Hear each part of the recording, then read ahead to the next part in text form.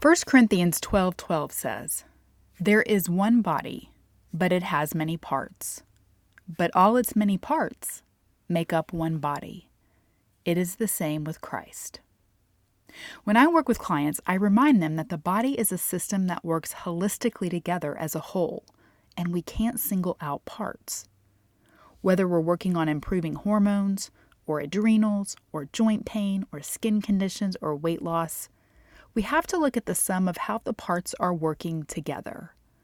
When one part is inflamed, the whole body suffers. You can't single out the skin when it's the inflammation in the gut. You can't single out the thyroid when it's an imbalance of the adrenals. You can't single out the heart when it's poor function of the liver. Each rely on the other for overall health, and it takes unity and harmony among the parts to be healthy as a whole. It's the same as who we are in the body of Christ. When there is systemic inflammation, the whole body suffers.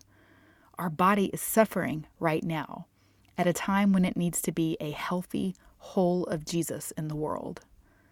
The Apostle Paul points out that we weren't designed as a division of parts, but as parts that work together for the betterment of the whole body.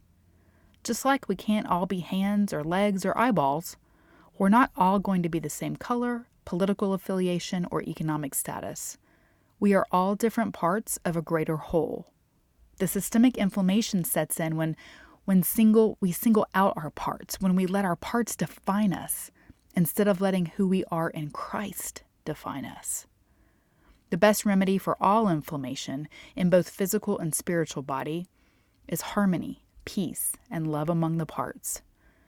They will know we are Christians by our love, not our color, not our gender, not our denomination or party affiliation. In a time when the world is suffering, we have the opportunity to be a healing force, a body that radiates health instead of sickness. The Bible tells us that we are meant to use our individual parts for the betterment and service of the whole.